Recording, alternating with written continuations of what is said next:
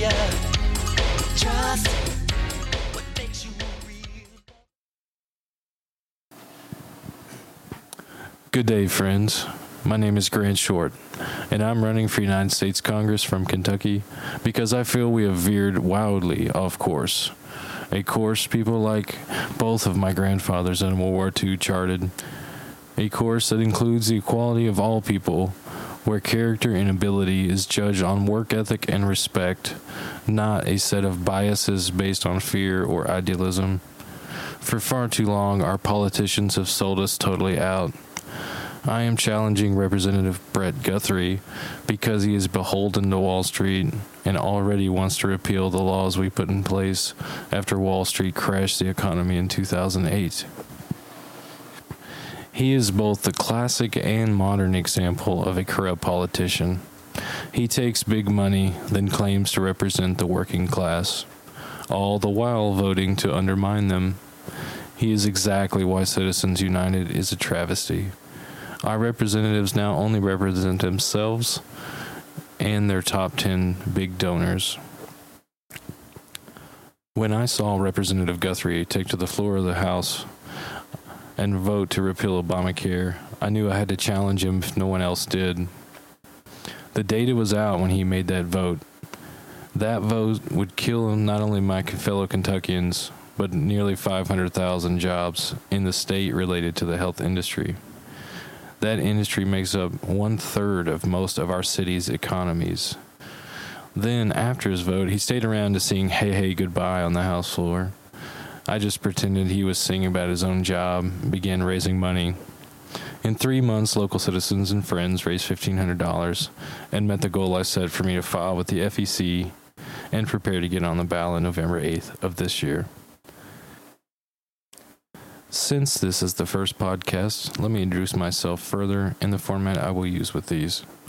I am a lifelong Kentuckian who spent the first half of his life in East Kentucky and the other in West, then attended college at EKU in Berea.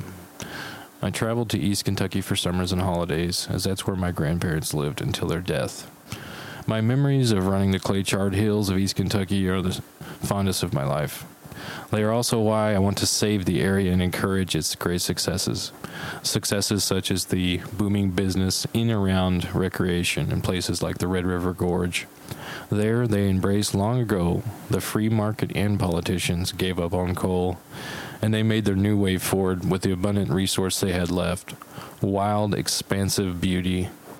I grew up in the gorge getting lost, then returned as a rock climber and eventual climbing instructor in a summer camp tucked into the Daniel Boone National Forest. Speaking of Daniel Boone, he is my 8th grade uncle. I don't say this to make a claim at Kentucky legitimacy. I say this because it will actually give you great insight into who I am and what I love to do.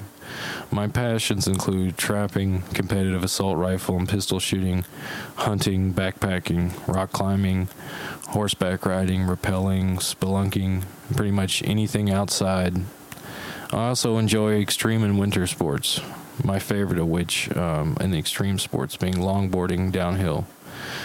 The biggest part of my life is being a dad and a husband. I'm married with 4 children, ages 9, 6, 5, and 3. I am also a lifelong Episcopalian. The church has played a huge role in helping me shape the concept of social justice and giving me a great outlet to actively serve, which I feel is important. Having 4 kids is insane and often feels like a sitcom, or at least in my head it does. As a small business owner, I am lucky enough to conform my schedule around them a lot of the time. This allows me to take on various roles, so I often feel like I am the characters on Full House, all in one. Danny, Uncle Joey, Uncle Jesse, and a little bit of Kimmy some days, and always plenty of Meathead Steve. Now I want to get to the real meat of why I want to run for office and what has somehow become one of my great passions, public policy. I want to run because I've seen our big problems and I'm willing to take risks to help mend them. Here is a cornerstone of what I'm planning to run on. The planks, as people call them, of my personal platform. One major initiative I am working on while running for office is a new Public Works Act. I propose we put over 1 million Americans back to work, rebuilding roads, bridges, and upgrading infrastructures to get modern internet and cell phone service to places like Eastern Kentucky. Though I'm running in Western Kentucky, I'm well aware of these problems in East Kentucky and how they're dragging the whole state behind. East Kentucky's been left in the 1990s with 56K internet. No modern company would consider such a location, and there's no private investment interest in doing this. We also need to connect these places with new highways and interstates. This is the only way you can expect future tech companies or even Toyota to put a plant out there. I feel we must revive the Public Works Administration to its original form and concept. No longer divvying out big money contracts that only go to the members of the Good Old Boys Club. The original Public Works Act is recognized as the most successful economic program in world history by economists worldwide. The only other programs comparable are programs that were based on it that had the benefit of hindsight, thanks to our program and FDR. We still haven't recovered from the 2008 recession, and workers haven't seen a real raise in income since the 90s and many since the 70s. This means that Americans don't have expendable income. This is the pinch, as many people put it. This is living paycheck to paycheck. This is what's helping drive our opioid epidemic, as people seek to numb the sting from the lack of pride as their families struggle. It's time to build new parks, open new wildlands, and make our country working and vibrant. Many confuse the post-World War II economic boom with the baby boom as the veterans returned home with the GI Bill. No doubt these eventual taxpayers were a boom, but the boom was really when FDR put them to work with the Public Works Administration. Then, like now, it wasn't an easy sell for programs this big. They cost money. But we have stopped doing big things. We have stopped trying big ideas. It's time to try new, bold things, even at the risk they fail. That is, of course, the definition of courage. We have to put people back to work with real jobs that pay real money, that have real benefits, and real retirement. Right now, people have become more hopeless, and more seniors are going hungry or back to work every day. I've always agreed that we should be judged by the least of those, but now we can be judged by the median of those and still find ourselves lacking. A big part of our country is struggling for answers and hope. I think putting millions of people back to work in our community is our best and perhaps only shot, as many economists have agreed. Not only do the scientific and historical results prove what I say, but selling the program to even the biggest anti-government capitalists shouldn't be that hard. It's an investment that has giant returns. Let me speak your language. To paraphrase FDR when he was selling his version, if you help folks get jobs, the first thing they do is buy clothes for the first day, money return. Then they provide human capital to the businesses that invest in the communities and country, return. Then they get their first paycheck. Do they invest this like the super rich in overseas accounts that can't ever be touched or taxed? No, they return nearly all of it back into the economy almost immediately through groceries, necessities, gas, new houses, cars, loans, shoppings, new iPhones, retail, you get it, everything. Expendable income is the lifeblood of our economy, and right now we could use a couple pints. This is also why we've lost nearly 1 million retail jobs. Of course, online retail has also driven this trend, but so did the fact that people don't have expendable income to go window shopping. Instead, they get the best knockoff from designers that come from China and don't make American jobs. We have a big problem, and they will take bigger solutions, and I feel this is one of them. Every week, I intend to have a new podcast.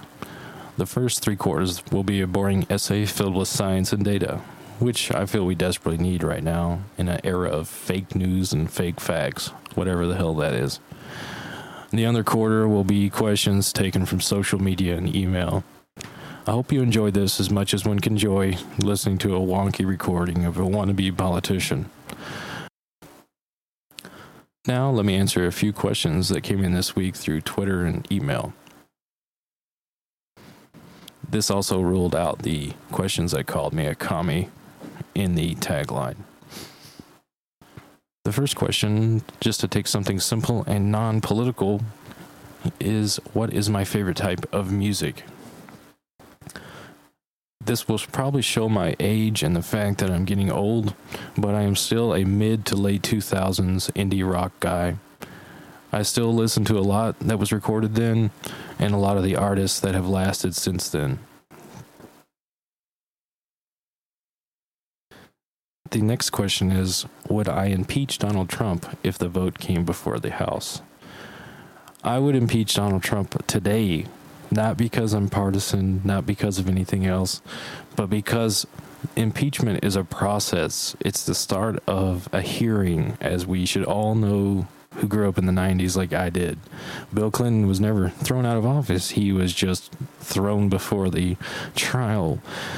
I think that's what we need right now. Part of the problem with the Robert Mueller investigation is that it's in the dark, and that leaves not only room for people to be partisan with it and throw misinformation out, but it also leaves room for the public to know nothing. And I think that's a problem. I think an impeachment would be fantastic because it would put things out in the open for everyone to hear. What we really need is a committee, a 9/11 commission type style commission on the matter, but that's not going to happen just based on the majority in the Senate and the president himself. So I believe in impeachment is. Thanks for stopping by. I hope you enjoyed this. I hope it was informative. Feel free to drop over to grant4ky.com, grant4ky.com, or find Grant4KY at Facebook, Twitter, pretty much everywhere. Thanks for your time.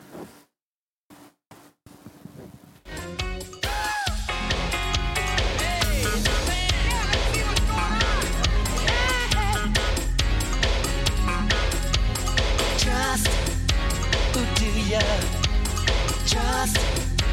What makes you real love or trust? I put this question to you 'cause I want you to be with me. Love, you cannot imagine